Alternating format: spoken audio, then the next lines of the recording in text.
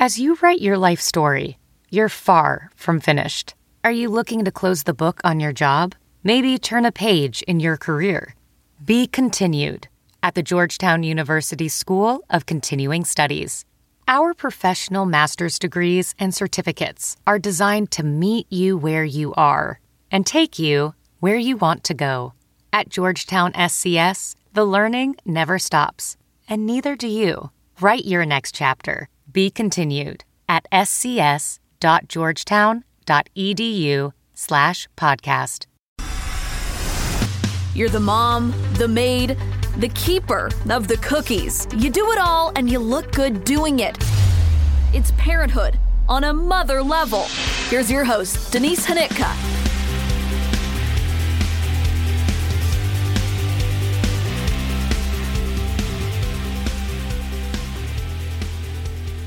Hello, everyone, and welcome to a brand new episode of On a Mother Level. I'm your host, Denise Hanitka, and I have a fantastic episode for you today. A great conversation with a woman who just intrigued me from the start.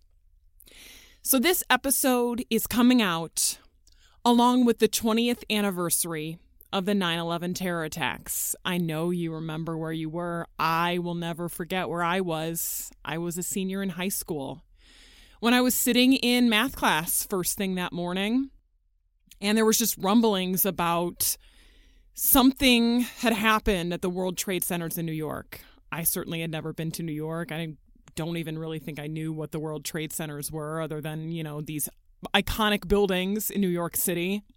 And slowly it became clear, as I'm sure it did to you, that this was real and something was really happening unlike we had ever seen in this country. Couple things stand out to me from that day. Number one, we were allowed to, at different times during the day, watch the coverage on TVs. I remember so much was just happening in the moment. And these reporters were on the ground saying what they heard and what they saw. And there was no other way to get information other than by watching the TV and hearing what was said. And I remember watching these reporters and thinking, okay, what do they have that's new? I'm in a passing period, or this teacher's turning on the TV for us. What does this reporter have? And I realized I wanted to be the person who knew the next new thing that a reporter had just said. And I just found myself busying myself with, well, this is just what the news said. I heard what this reporter just said. Here's what the anchors were just saying. And it kind of slowly dawned on me, maybe not in that moment, but maybe in the months afterwards, that I wanted to be the person who knew all the things and I could tell people all of the things. And that's, I think, when the idea of going into broadcast journalism was really born. And so while I didn't know anyone in New York on that day, while I wasn't impacted personally by it, it still shaped my life in some, bizarre little way. But I can really trace my decision back to those moments of not having any other way to get information other than by watching these people whose job it is to tell you. And that's my job in a nutshell. And I think it's very cool to look back on that. My other 9/11 story, which is just so random because even this has changed. I was working for a wedding photographer at the time. I ran the front desk in this little photography studio in Palatine, Illinois. And this was back when you had wedding photos taken, you got all the proofs. So a couple would come after their wedding and they would get a giant book of all of their proofs. And then that's how they would choose their wedding photos for their albums. And the albums were, an actual physical album with the photos in it, not, printed out on the pages. They're, you stick them in the little envelope holes.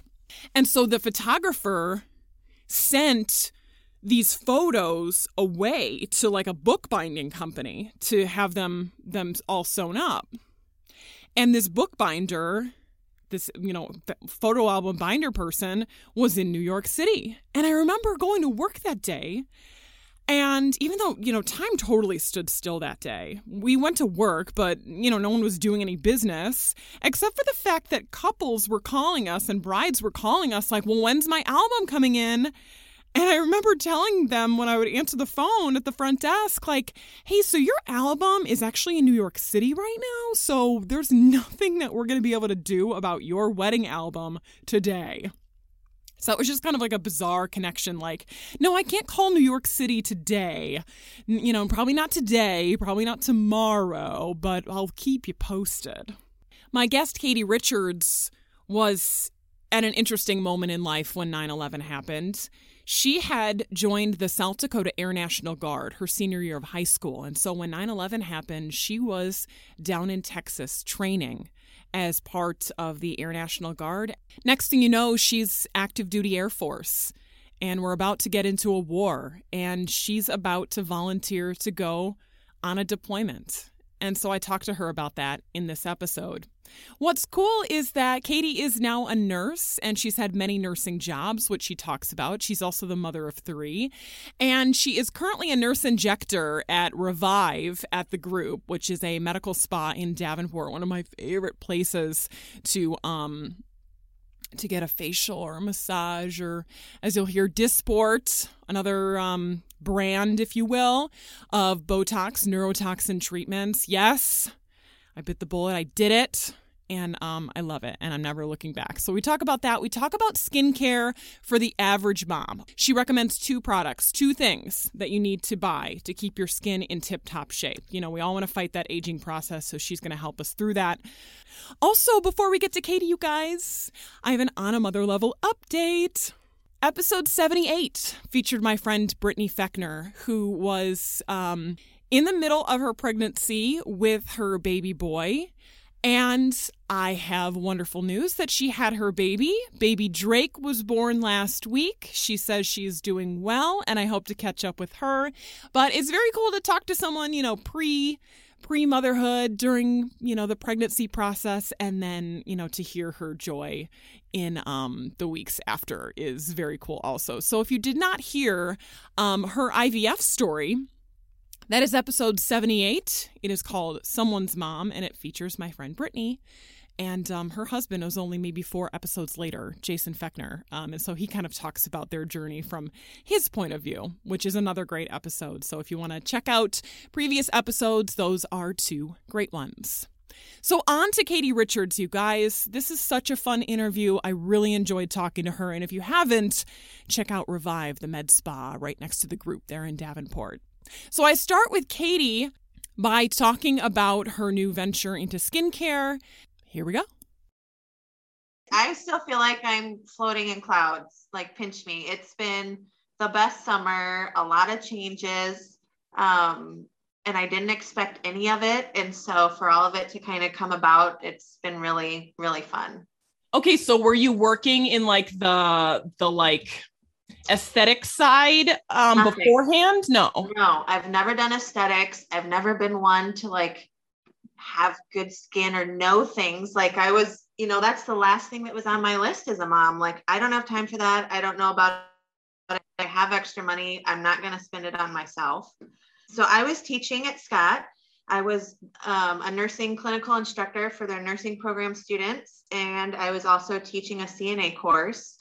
And so I had that. I was comfortable. I loved it. It was flexible with my schedule. I've also been a client at Revive the last couple of years. And so I've been with Kisha and Jody and Kyle. I've seen all of them. So I knew a little bit about Revive and starting to notice and see all the awesome, first time I got Dysport, I was like, holy cow, I couldn't believe, no one else knew. So my husband didn't even know. I have a Visa Old Navy card, that's Visa, so you can use it anywhere. Because what's spending some money at Old Navy? No big deal, right? It's for the kids. Don't worry about it. School clothes, all the things. But if it's at a medical spa to get neurotoxin, it'd be like, what's happening? So he didn't even know I was doing it.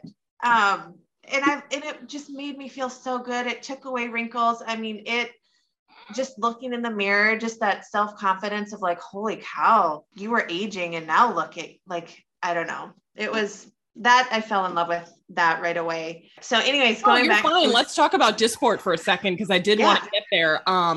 So I see Gaynor at Revive, and I talked to her so many times about like, should I get it? Should I get it? And she was like, it is so not a big deal. Like, you absolutely should get it.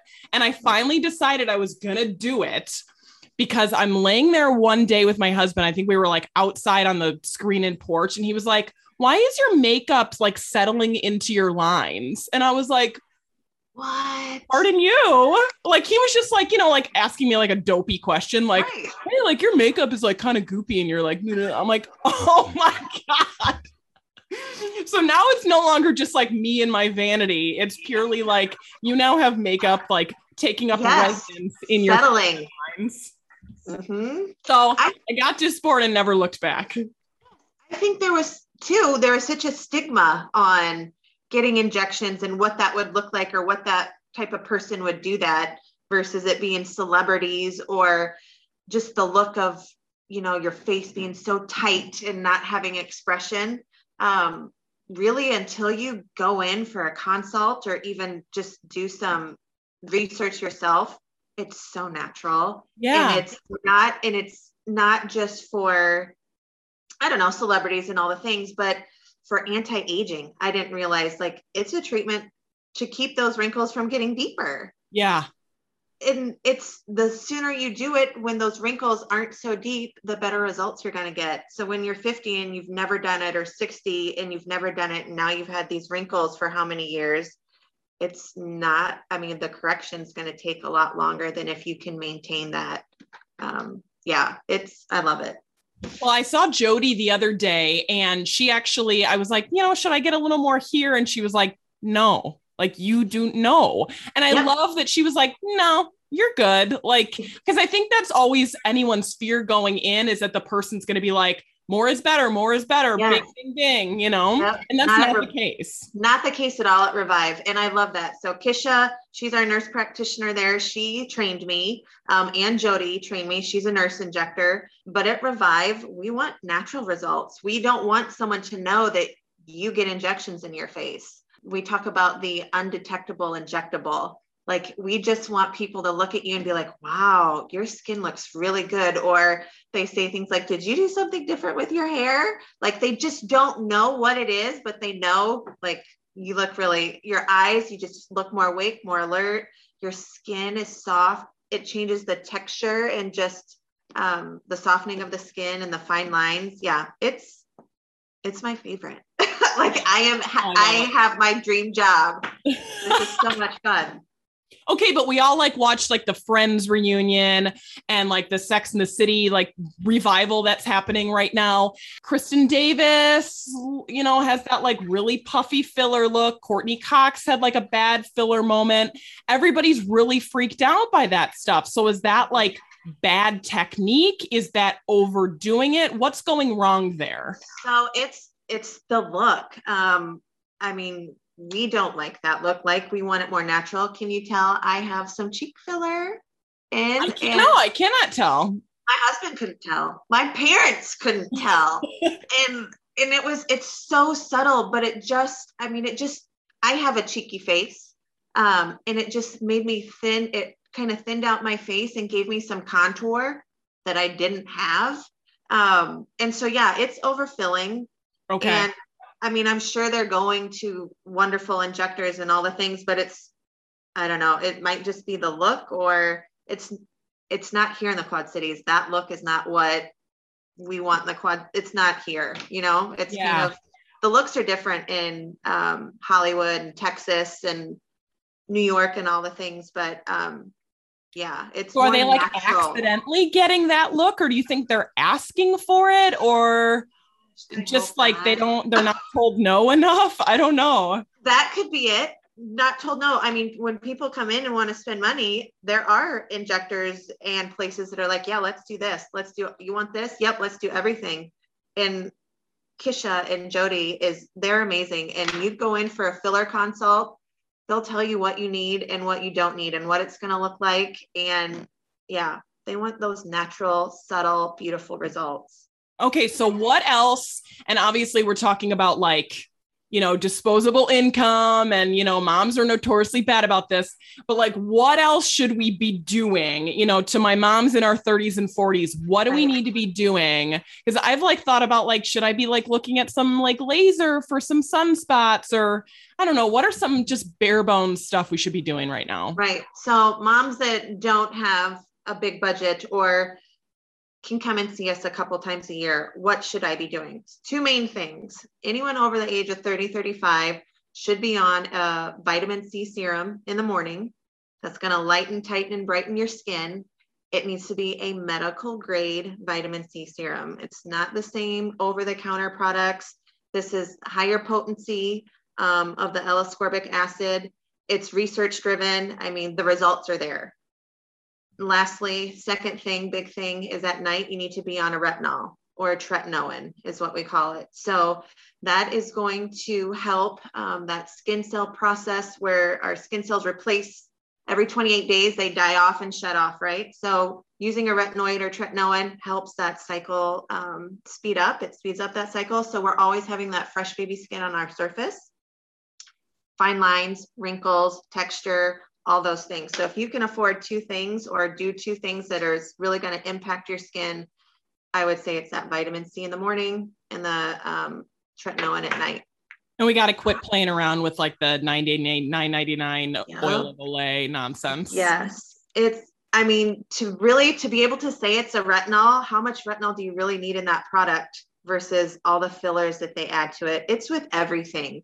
So really having a medical grade product is probably the most important. It's going to be more expensive, yes, but it is going to be worth it and you're going to see your results. Well, yeah. And like these products, you're not like lumping like a quarter size amount. They go a long way. They do. Vitamin C serum, it's 3 to 4 drops in the morning. And then your tretinoin is a pea size amount, just a tiny bit amount. You're putting it on the outsides of your face and you're feathering it into the middle. Okay. So it will last you. Yes. So it definitely worth it. Also, it's like, I don't know, I kind of talk about it like going to the dentist. We go twice a year. Well, what are we doing in between? Right. You should, right?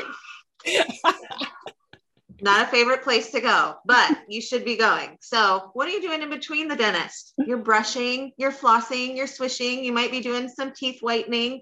You're doing things to help your teeth out. Well, same for your face. You can't just come in for neurotoxin and expect the results to be the best they could be or last as long as they could last. Same with your hair, right? We're getting trims. We're getting our roots touched up. Your face needs that too. You need facials. Every 6 to 8 weeks, they would recommend going in and just getting your face, just all that top layer stuff cleaned off. So all the bottom beautiful skin can come to the surface. Chemical peels, 2 to 3 a year. Everyone's like, oh my gosh, this is too much. I can't do all of this. You don't have to. It's just, these are things that will help your skin and will keep it beautiful. Yeah. Yeah. We all learn from each other because our services should go in hand, but they're the skincare experts. So they're the ones that help us like, hey, these are products that everyone should be using. They really help us with our services, with our neurotoxin or injections or fillers. Like, hey, you can be doing this, but there are these things that they also need to be doing. So that's been great to learn and share all the things with them. So how does this Katie, the Katie who's all about the skincare, jive with the Katie who signed up for the Air Force in high school? Oh my gosh. I would have never thought. Number one, I can't believe I joined the Air Force, Air National Guard. Totally different person. Like I have grown so much and I think evolved. So my dad was a Marine. Marines are amazing, right? They're like the toughest of the tough. So he's like, oh yeah, join the Air National Guard. It's like a walk in the park. I joined security forces. So my dad was in infantry and then he's a retired U.S. Marshal. So law enforcement was his life. I always loved I just idolized him, loved law enforcement. I'm like, yeah, I totally want to do something like that. So I joined security forces, which is the military police for the Air National Guard. Also more bang for your buck. You got the most money for college. Why not do it? Right. He's like, you'll be checking IDs at the gate. Like, it's no big deal. It's going to be fine. And I'm like, okay, yeah, I'll do this. So went to basic training, and that was life-changing. Like, I worked, KFC was my first job in high school. Okay. Worked there for about 3 years. And then I worked at a salon, which was super fun, my junior and senior year in high school, where we sold products. So I was just like at the cashier selling products. So that's kind of when, I don't know, I was always girly, but I loved that job, obviously a little more than KFC, right? So going into the Air Force and basic training, I mean, it was a total 180 for me. I was not bratty as a teenager, but I was a little snobbish and into my looks, and maybe had a smart mouth a little bit.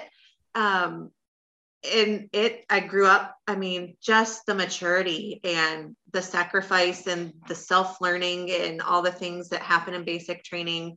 I think sometimes it really hits home with some people and sometimes it doesn't. Well, it hit home with me and changed my life. Yeah.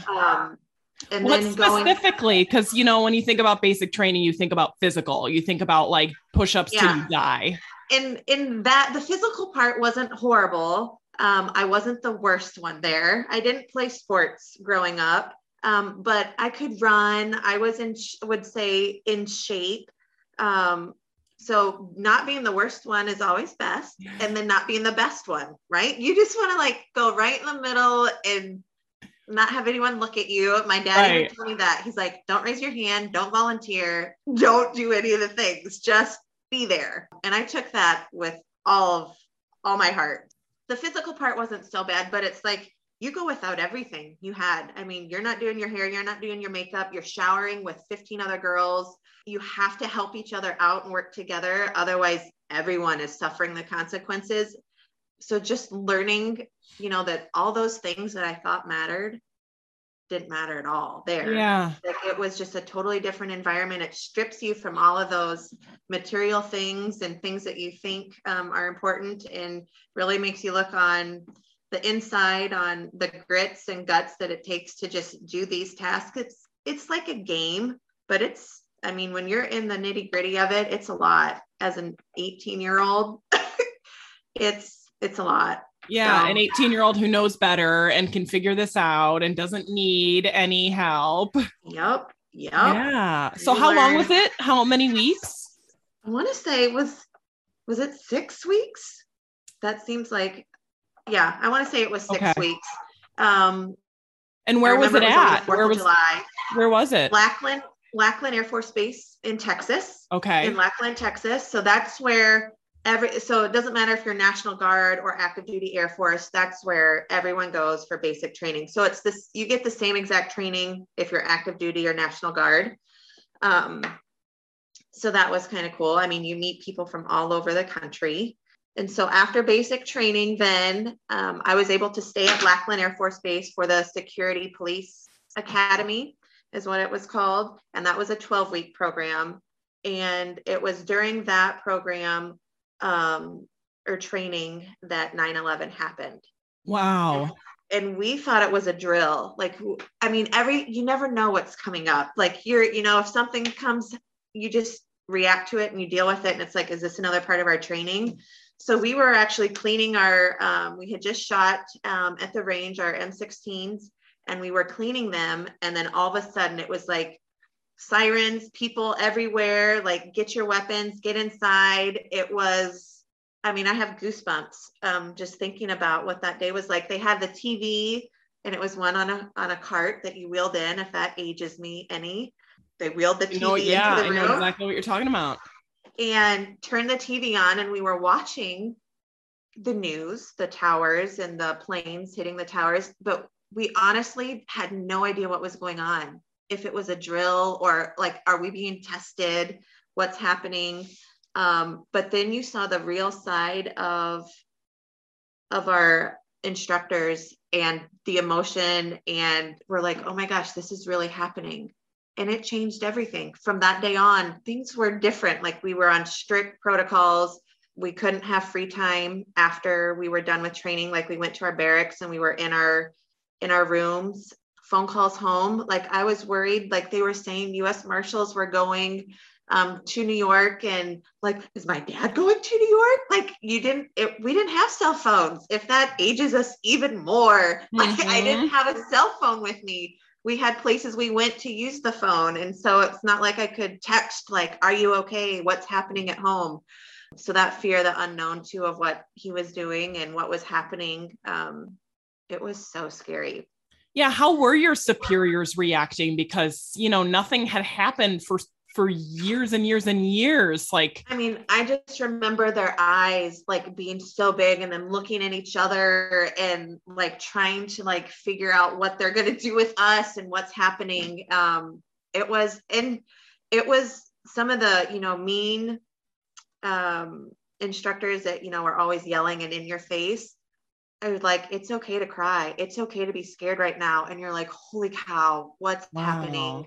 Yeah, it was, I'll never forget that day ever. Yeah. And then coming home. So after that, we finished training.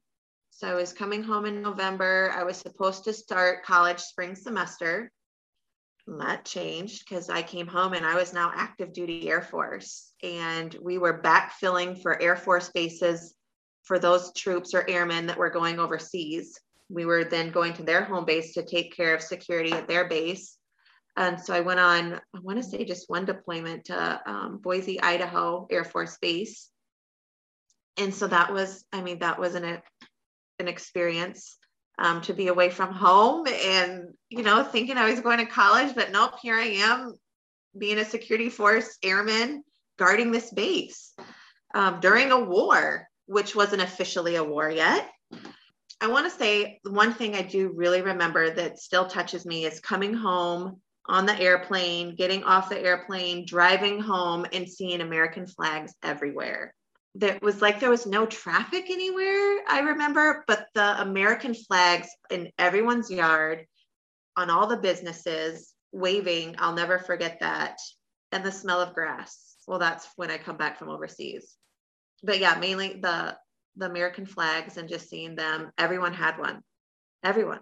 Yeah. Okay. So you were in Boise. What happened after going to Boise? After Boise, then we came back to the base. So we had so many, I don't remember how long we were there, so many weeks or months, came home. And then there was big talk about a deployment overseas.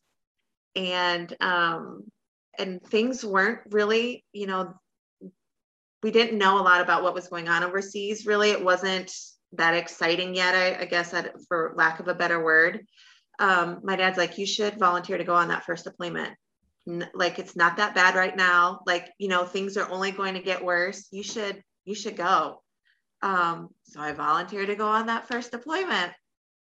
At 19, was I 18? 19, just turned 19. And so we went overseas to Doha, Qatar, or Qatar, different ways of pronouncing it. And I was there 110 days, which doesn't seem like a long time, but when you're in the Air National Guard, you're kind of spoiled and you get 90-day deployments. And these Marines and Army troops that are there for a year or longer.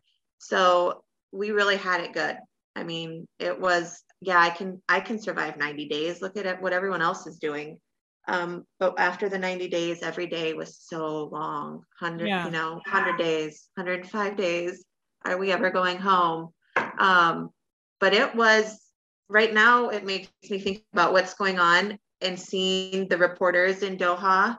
And our camp or our base that was set up was right across, we shared the international airport.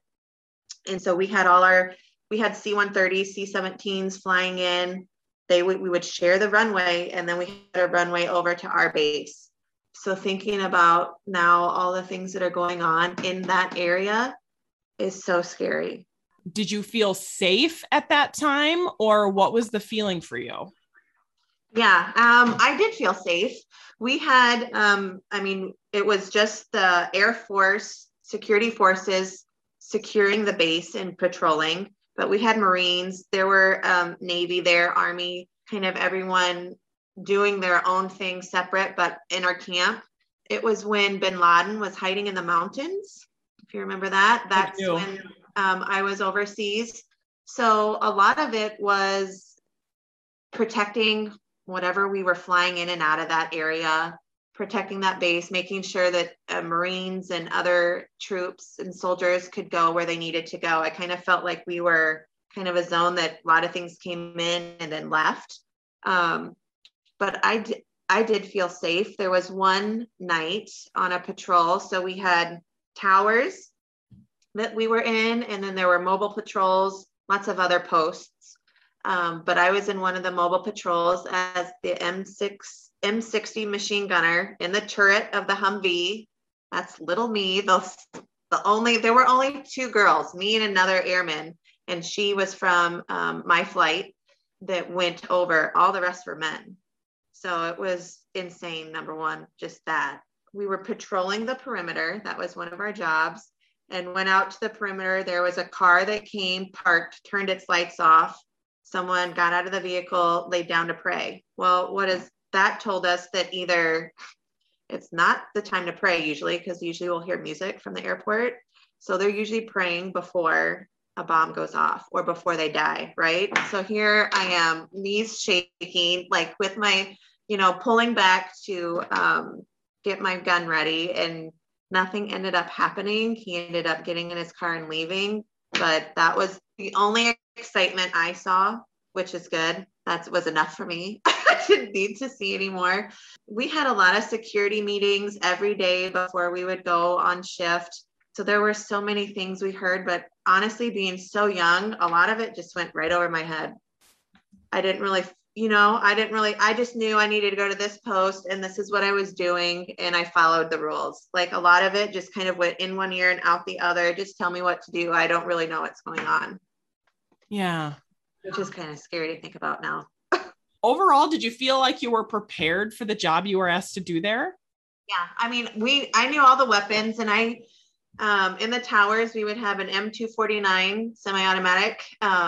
I carried the M16 when we had the M60 machine gun. We had 2 barrels, 800 rounds. We also carried an M9 on our hip. The police academy in Lackland was amazing. I mean, you're comfortable with all the weapons. You know how to shoot them. You know how to fire safe anything, any fails, clean them, take them apart, all the things. So yeah, I felt like in that aspect, I was fine. It was scary in the point of when you were in the tower, we worked nights.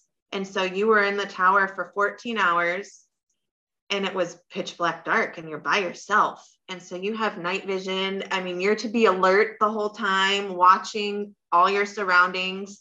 So that was scary. I didn't really remember until my stepmom mentioned, she's like, do you remember you slept with the lights on for almost a year when you got home? And I didn't even remember that. Or like feeling, I don't know. I didn't remember that. But yeah, she's like, yeah, you didn't sleep with the lights off. So I'm sure there were things that scared me at the time, but I just worked through it and did my job. But yeah. Yeah. We did get to go off base one time. And in Qatar, on women should always stand behind men, is what we were told. And any skin that was exposed was open to touch. And so they didn't, obviously the more clothes you wear, the better. But we went to this mall, and going off base and into Doha was amazing. It was like in a different world. It was beautiful. It was luxurious. I mean, the landscaping and the buildings, the restaurants, the mall had like 3 levels. It had an ice skating rink in it. I mean, it had escalators. It had all the fashionable stores and designers. You're like, what is happening? Like, where am I right now? Wow. So that was interesting. I mean, just to go and experience that. That was our one and only time. When we did leave base, we were in a van with curtains. Women had to sit in the back. And then something happened. Our security clearance or something with security happened that our threat level increased. And that was our only time we were allowed off base. So that was pretty early on. So I'm just assuming that, things were getting hot outside and they didn't want us to leave base anymore. but we went on a boat in parasailing. I mean, it was amazing. Wow. So are you glad you took your dad's advice to volunteer for that deployment? 100%. Yes. There were lots of other deployments afterwards. They were longer than our first deployment, and it was like everyone taking a turn and going. So to have that kind of checked off, like I went on one, it felt good to be able to go and serve my country and say that I was able to go overseas and support our country and everyone. But yeah, I'm glad I went first. Yeah. Did anything else like have a lasting impact? I mean, obviously you don't remember sleeping with the lights on, but was there any mental struggle of coming back? I really felt like I never had anxiety or kind of really knew what that felt like. I wasn't scared. A lot of things didn't bother me. Even early on in my nursing career, like I don't think it really settled in. Maybe, I don't know, till after I had kids that I'm kind of like, what is this feeling? And just, I don't know. I don't really know how to explain it. I just did my job. I knew what to do. I wasn't scared doing it. Even after the Air Force and going into college, I was like, what am I going to do? I had no idea what I wanted to do. Now, my experience did tell me that I did not want to do law enforcement. Okay. So that was good. I still wouldn't change it for anything. It totally shaped me and gave me confidence and leadership skills, so many things that I don't think I would have gotten anywhere else. So I wasn't afraid to do anything or try anything. Look what I had already done. So not a lot of things scared me or got me riled up easily. So afterwards, my boyfriend's sister was in the nursing program, and I'm like, well, I have no idea what I'm going to do. And he's like, well, you should do nursing. I'm like, well, what classes do you take? And he's like, they're all here for you. You don't even pick them. And I'm like, done, right? Sign me up. I need it written out, someone to tell me what I need to do, when I need to do it. That's what I was used to.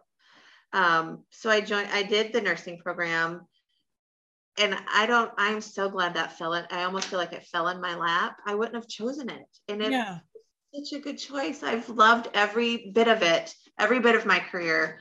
And I've done lots of different things, and each job has helped me move to my next job. It's just, nursing is amazing. All the different things you can do, specialties, skills that you need. I've always advanced on each skill set, I feel like, to the next job.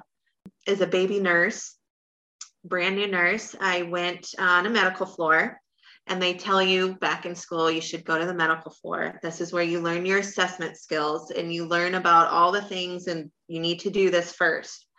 And so I did, and I did learn a lot. I had what's called a rapid response, where something's happening with your patient.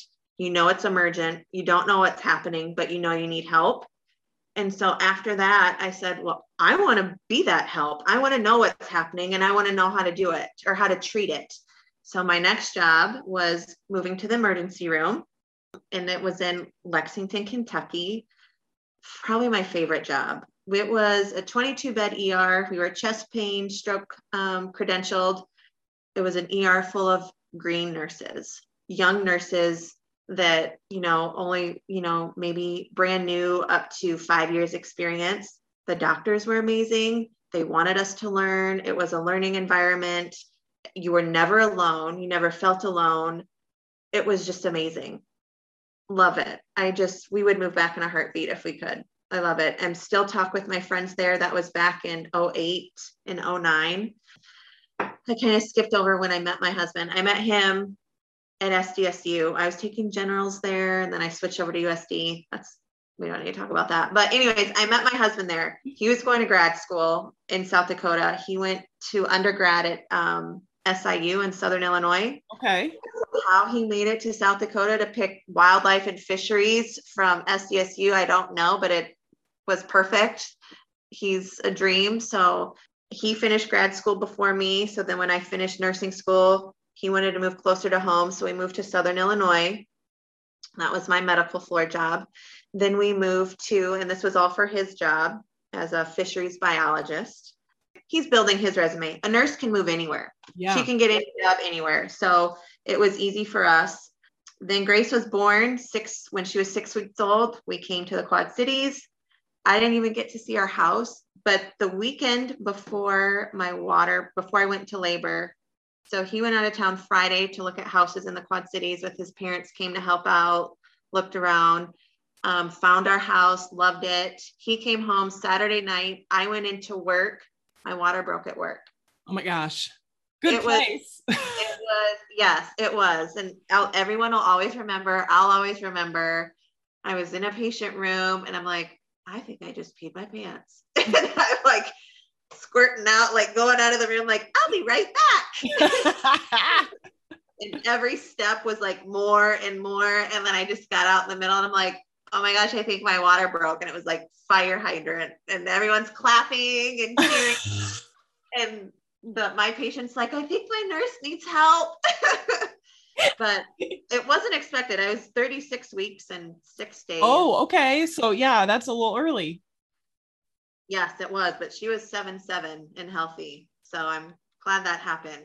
She would have been huge, I think. So that was exciting. So 6 weeks later, we moved here to the Quad Cities and I start at Unity Point Health, or it was Trinity Hospital, and their ER, 10-bed ER. So a lot smaller.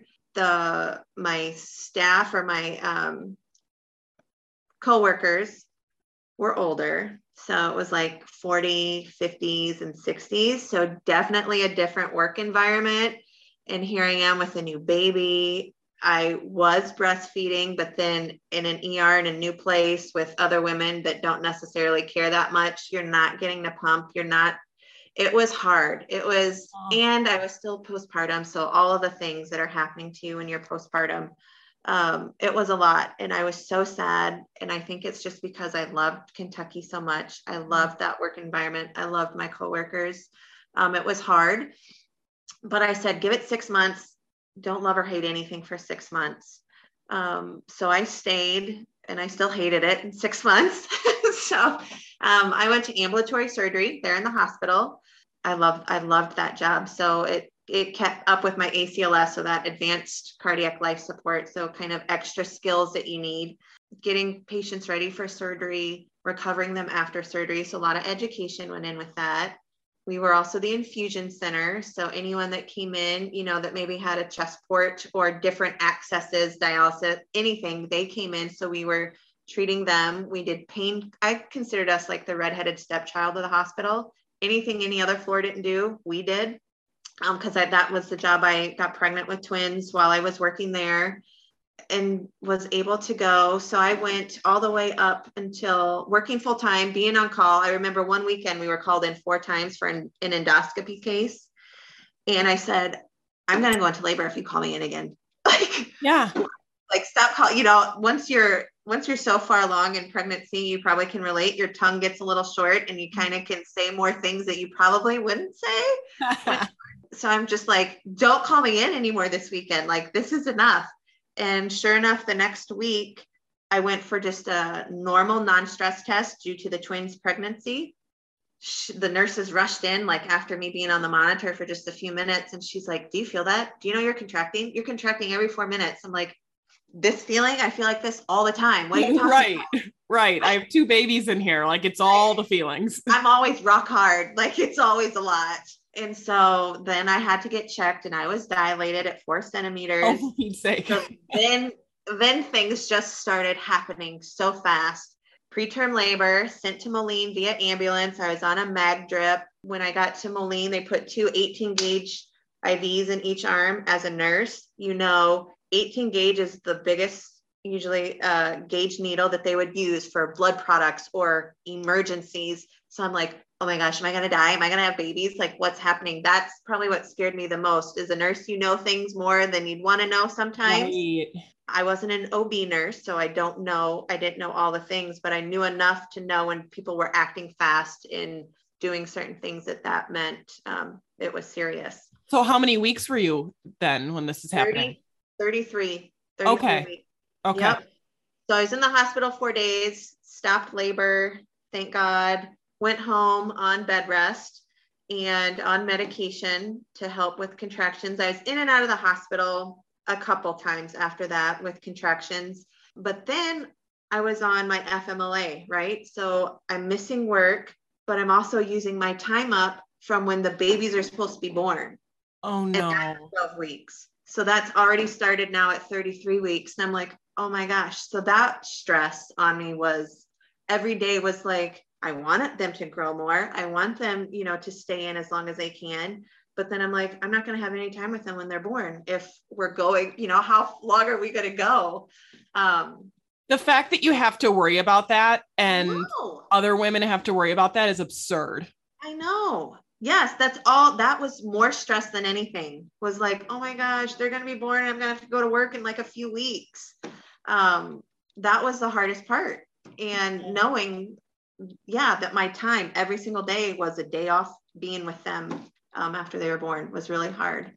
But I made it to my water broke in the middle of the night at home on the couch because that's where I slept at that time because I was so huge. And I wouldn't even like stand up to get off the couch. Like I'd kind of roll down onto my knees to get on the floor and then I'd have the couch help me stand up. I was 36 weeks and 4 days when my water broke. And they told me after 36 weeks, I'd be able to deliver at the Bettendorf Hospital, that likely we wouldn't need the NICU. Being preterm, I did get the steroid shots for their lungs to help develop. So that happened at 33 weeks when they thought babies were coming. So they felt comfortable that if we made it to this point, you could deliver in Bettendorf. So we went in and honestly, I went in, she checked me. 30 minutes later, she checked me. She's like, oh my gosh, don't push. Do you feel anything? And I'm like, no, I have an epidural. I feel great. Like, I don't feel like, she's like, well, don't sneeze. Don't do anything. And they take you to the OR because with twins, you have to deliver in the OR. So there I am laying flat on the OR table, which was zero fun. Not comfortable. And a huge group of people, like 18 people in there, you know, all the nurses, anesthesia, neonatologists and the NICU nurses, and then the nursery, everyone was in there. And all I'm worried about is pooping in front of everybody. I'm like, please, Lord God, I know everybody in this room. Please, I don't want to poop when I push. And Dr. Bruneau is who delivered the twins. She's like, Katie, it's fine. No one's going to know. And I'm like, oh my gosh, please don't let me. I don't know. Can you fix that? Can you like do something to make me know? She's like, you'll be fine. And I didn't poop, thank God. But I love though that as a nurse, you can admit that like, you're still like a human and you worry about that stuff. Cause I actually had a conversation with my friends this past weekend about like who pooped and who didn't. and they don't care, right? I mean, it happens. It's no big deal. Like, it's not even like something they chart, like this mom pooped this many times. Like, you know, like, no big deal. It happens. But yeah, so 3 little pushes, easy. Emma came right out screaming. She was 6 pounds, 0.3 ounces. Perfect. And then there was some change. So then I'm like, okay, so then they feel for second baby. And he decided to, with all that extra room, flip, put his arms and legs like straight out, like look at me like I'm lounging on a, you know, they did ultrasound. They're like, yeah, he flipped. So we waited, tried to maneuver him to flip back. Nope. Didn't want to. What a punk. So I had a C-section as well that day. Yep. Oh, what? Yeah. So sure did. So, so he came out and he wasn't making a lot of noise. And we had talked if I had a C-section that I would do a tubal ligation. So we had that planned and had already talked about that. Well, when they delivered him, he was quiet. I didn't hear him cry and I didn't see anything. I'm covered, you know, behind the tarp or whatever, or the curtain. And so she's like, okay, so next we'll start with that tubal ligation. You know, are you sure? I don't remember really what she said. And I'm like, well, how's Brody? And she's like, well, they're working on him. Well, number one, you don't say that to a nurse. Right. He was fine. He was quiet and that's his nature now, which is so sweet. And when he was a baby, he was so sweet. He was 7 pounds, 4 ounces. Wow. That's big. Huge. Yes. They both didn't need oxygen. They didn't need anything after they were born. They were with me the whole time. It was probably the most complicated pregnancy that you could have with twins. They were called di twins. So they both had their own amniotic sac and their own placenta, which helps, with a twin pregnancy. But up until, that 33 weeks preterm labor, after that, I mean, everything was pretty smooth. Yeah. So going back to work though, they were 6 weeks, I want to say, when I had to go back to work. Oh. And that was heartbreaking. Like, thinking back now, I don't even know how I did that. How did your body do that? No idea. I was nursing. So many nights, there were memories that'll pop up on Facebook. Like this morning, Nate and I woke up and our first words weren't, "I'm sorry," because usually it was, "I'm sorry for how I acted in the middle of the night," when I was, both of us, like we would take turns. Emma cried all the time. Brody was sweet and didn't really fuss much, but when Emma wasn't fussing, Brody fussed. So, it was constant, nonstop. And then finding daycare, well, like all the things, I'm like, it was, yeah. Well, and meanwhile, you had a 2-year-old, almost 2-year-old. Oh my gosh, Grace, how could I forget about her? Well, she was so sweet. She was amazing. She accepted these babies, I think, better than Nate and I. She adapted. She was like their mother. They were her babies. She was so mature. I mean, she was potty trained before she was 2. Her vocabulary was there. She had, baby dolls, twin baby dolls before they were born. This was her sister, Emma. This was Brody. Yeah. We had all the baby things out. She knew how they worked. She was ready for these babies to come home, and she loved them dear. She could change diapers, Denise, at 2.5. Wow. What a little mommy. The videos will make me cry every time I watch them. Like, it's so sweet. So she was amazing. She's like, "Yeah, my brother and sister are here. Like, this is life. I love it." And we were very thankful for her because I couldn't imagine, her being one that didn't care for them or had a regression, or she was perfect. She helped us get through it, I think. Oh, wow. But then going back to work and being on call, we would take like a week of call to where you were on call 24 hours for a whole week, and then you would get 3 weeks off. But I really don't even know how I functioned or how Nate functioned I would be up in the middle of the night nursing, lay my head down only to get a call to go into work. And then by the time he got home, it was actually time to go to work for the day. And so I knew that this was too much. It was, I also think I had I know now I had some postpartum depression going on that I didn't want to talk about. Why? I don't know. Just because you're a nurse or you think you can deal with it yourself.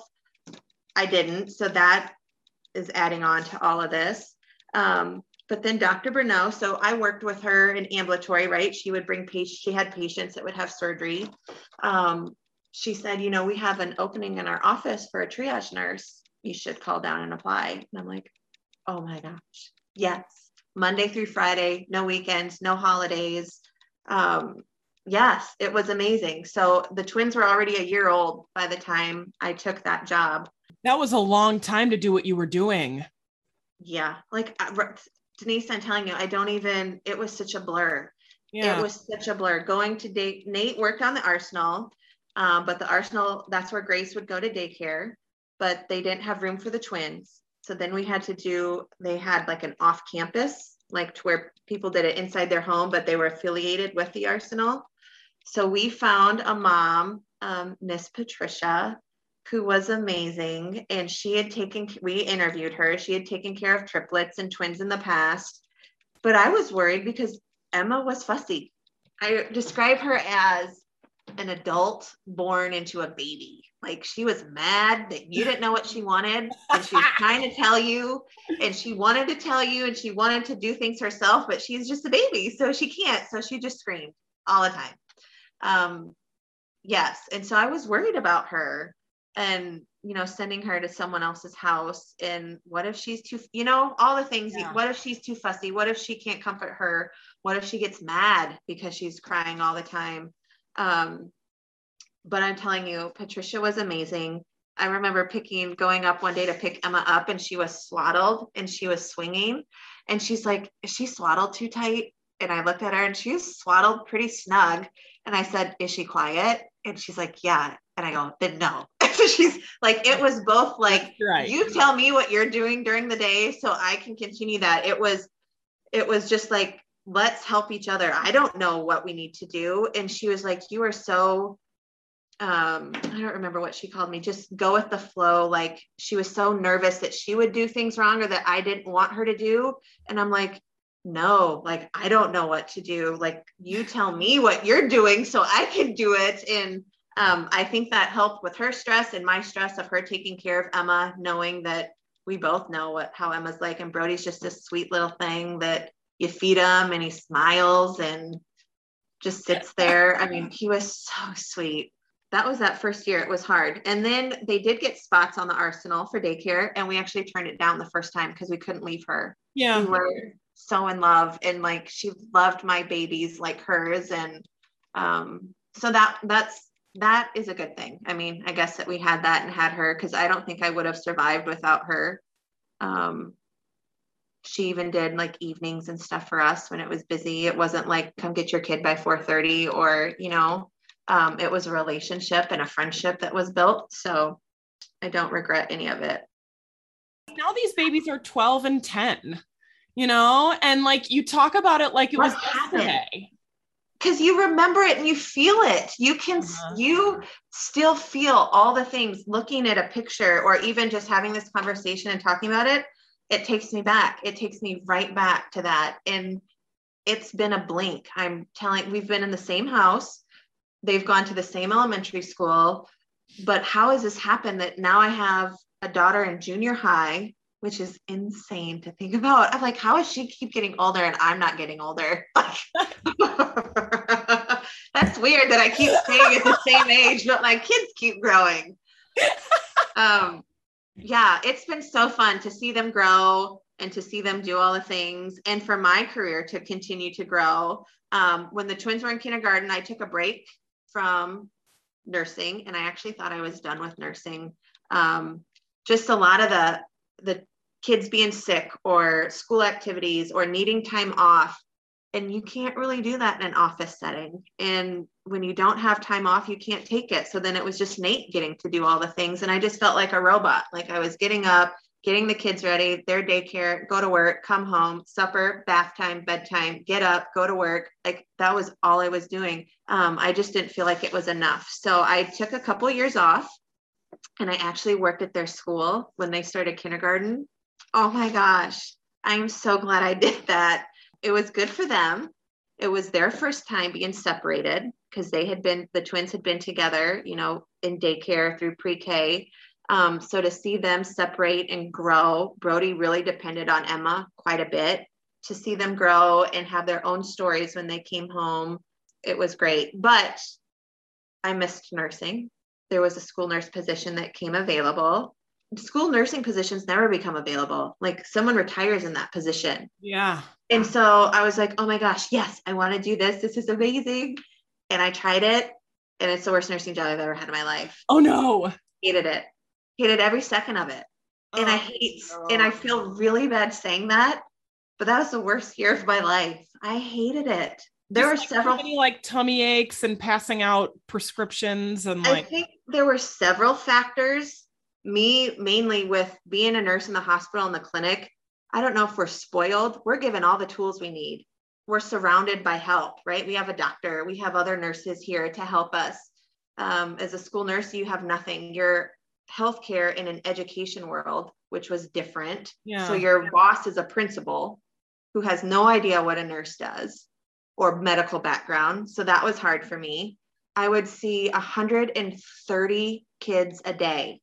40 of them would get medication. 3 of them were diabetics and needed insulin, carb counting for meals. And then the others were, I have a headache. I have a stomach ache. I don't want to be in class. So I'm going to go to the nurse type thing. And I'm like, this is not safe nursing practice. This isn't for me. Like, I just felt like I wasn't compassionate. Like I lost all compassion and empathy and was just, I'm like, nope, not for me. But that's when that year also I started doing clinicals on the side on the weekend, nursing clinicals for Scott. And I was like, man, this is fun. This is amazing. I loved it. I loved seeing, being that nurse for new nursing students going out. I feel like there was such a environment of nurses eat their young when I started, and I still feel like it's still there at some point. But to be that person to encourage them and be like, hey, not all nurses are like that. Like, be the change. It starts with you, but just to be there to help them learn all those first things. First time they're touching someone, first, assessing a patient, first like AccuCheck or poking their finger to check a blood sugar. I mean, these are real things that they finally get to do. So that was fun. And that's what introduced me into the teaching world. Okay. And then I started teaching the CNA course at Scott. And again, loved it. Loved everything about that class. Worked perfect for when kids were at school. I could take them to school, go teach, and then I would be home by 2:30. They would get done at 2:50. I mean, it was an amazing schedule. Yeah. Perfect. Couldn't be happier. And then that basically leads us to where we are today. Revive. Yeah. So my neighbor and I, Jen, good friends, started going to yoga at Tapas, and we love yoga. Hot yoga is probably my favorite now. But one of our instructors had worked at Revive, and I'm like, well, that's really weird. I mean, just there were a lot of coincidences that were happening all at once. I applied. It was like in April. It was a long interview process. Like I told you, I hate small talk, but here I am like rambling and babbling all the way. Oh, I love it. I love it. But interviews are scary, whether you've done them. I've done plenty of interviews, but to know that you're going in a room and people are going to nitpick and take apart everything you say, and that when you leave that room, they're talking about you, that's like the worst feeling in the world. If I didn't get it, no big deal, but what a wonderful thing to happen. And I'm so glad it did. Yeah. Okay. So I'm feeling supremely jealous right now because I feel like if you're a high school kid listening to this, which I don't have many high school listeners, you want a job that's versatile, can take you places. Either you're passionate about it or like you're just looking to find that passion. Like, gosh, it just seems like I should have become a nurse. Oh my, there are so many different things you can do as nursing, which is amazing. Yeah. You don't have to work in a hospital. You don't have to work in a clinic, like so many different things. And I never thought that this is what I would be doing. And I couldn't be happier. And everyone at Revive wants to be the best at what they do. Yeah. There's always education. This job, I received so much training. I told them, I'm like, I'm an experienced nurse. So I didn't expect that, right? But the intense training and all the knowledge, all the things they want you to know to be your best, they want you to succeed. They're invested in your, and how well you do and how you feel. Amazing. I'm just trying to figure out how Revive can hire me and what skill set I can use to convince people to hire me. We will figure it out. What do you need me to do? Because I will do it. I want to work at Revive. Yeah, all of it. It's all of us knowing all the things and learning from each other and wanting to make it the best place for everybody in the Quad Cities. I guess let's end on a couple of things. Number one, is there any like schedule advice that you can give moms for this like back to school transitionary time? Anything really working well for you? That's a good question. Yeah, you have to have a schedule and you have to stick with it. Yeah. Kids need that, and it helps them know what to expect. I think knowing what to expect, they do better. So my kids know when they come home from school, they're washing their hands, putting their stuff away, getting a snack, and then there's some free time, right? They need to decompress and do things, keeping a strict bedtime schedule, which gets more lax as the older they get. But I feel having that same routine, even for littles, dinner, bath time, relax time, bedtime, and knowing they're going to know what to expect. After bath time, I know that we're calming down and we're going to bed.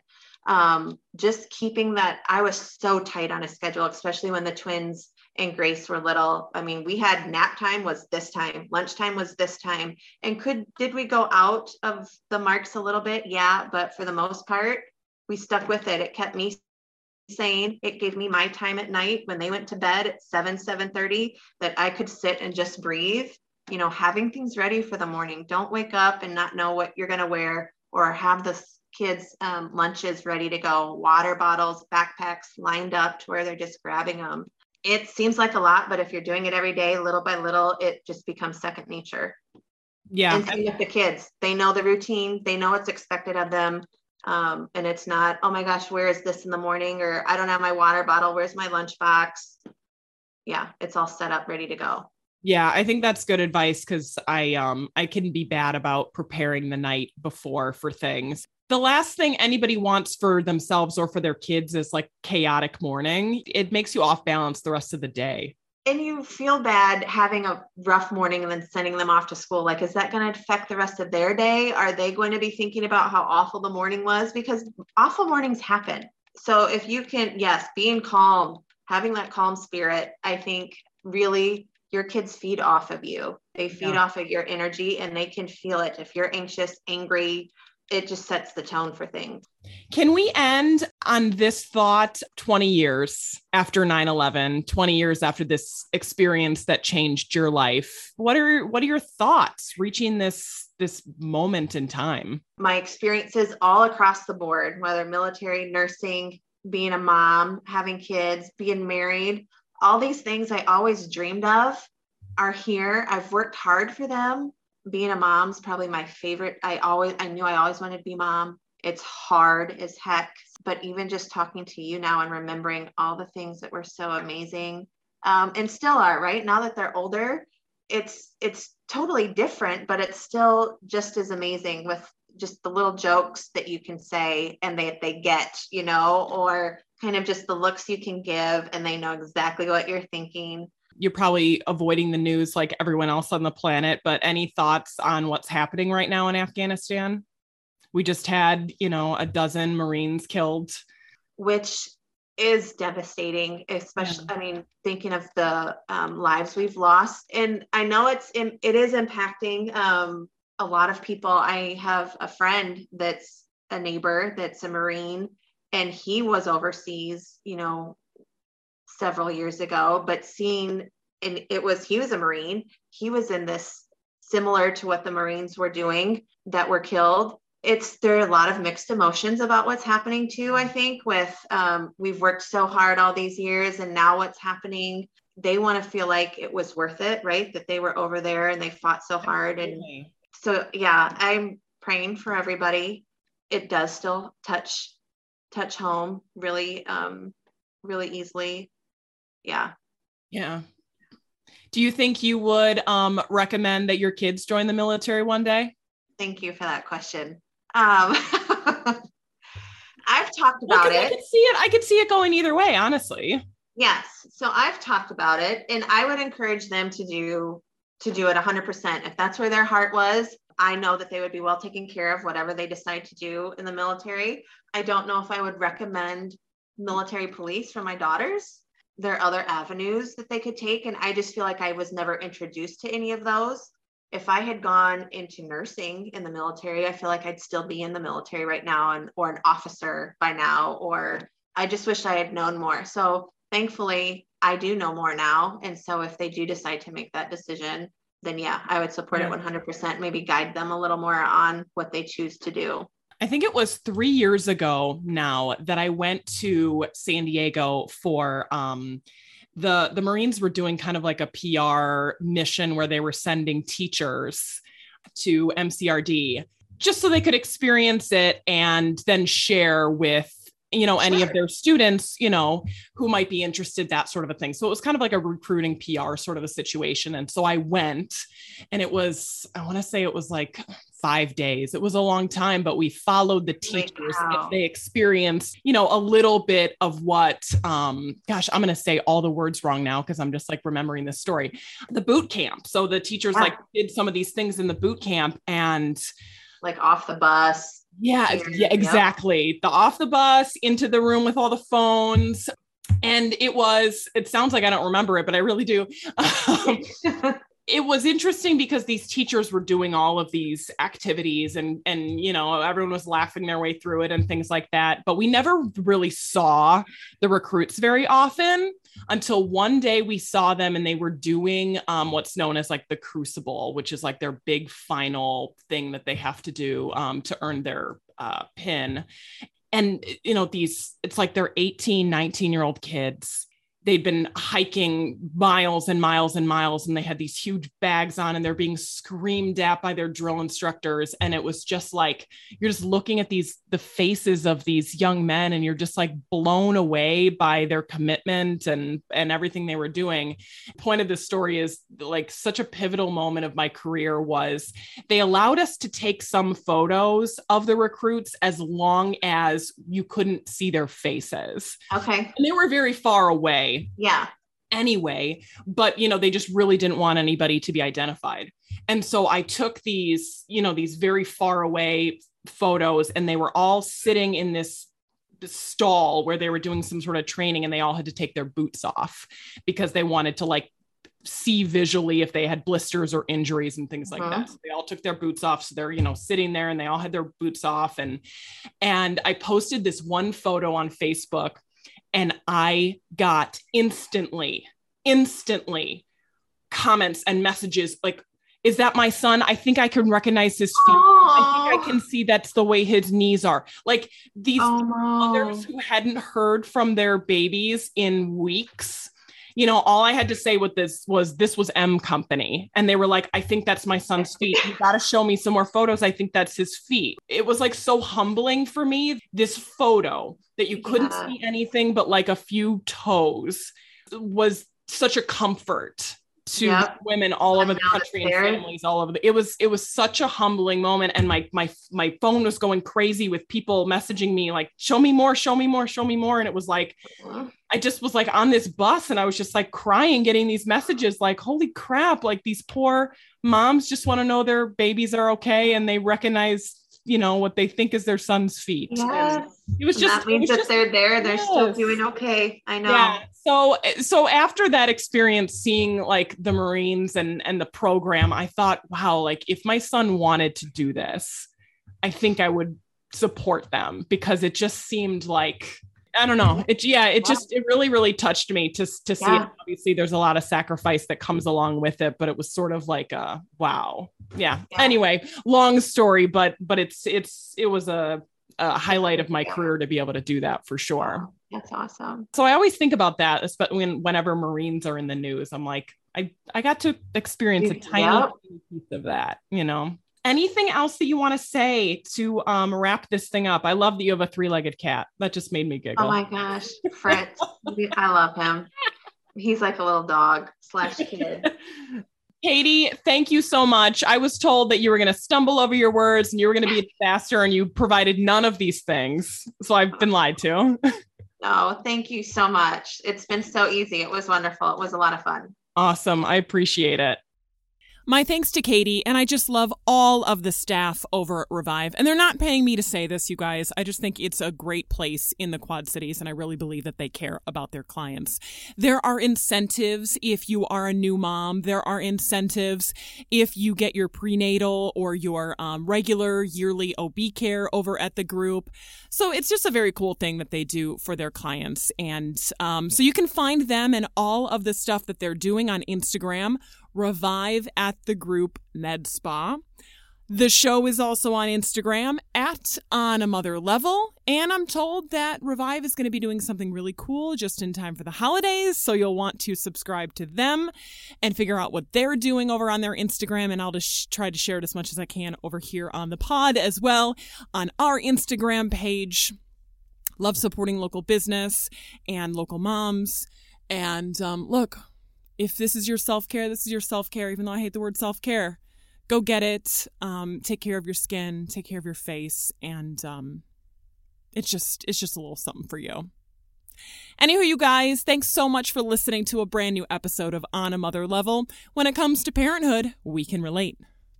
You have been listening to the WQAD Podcast Network.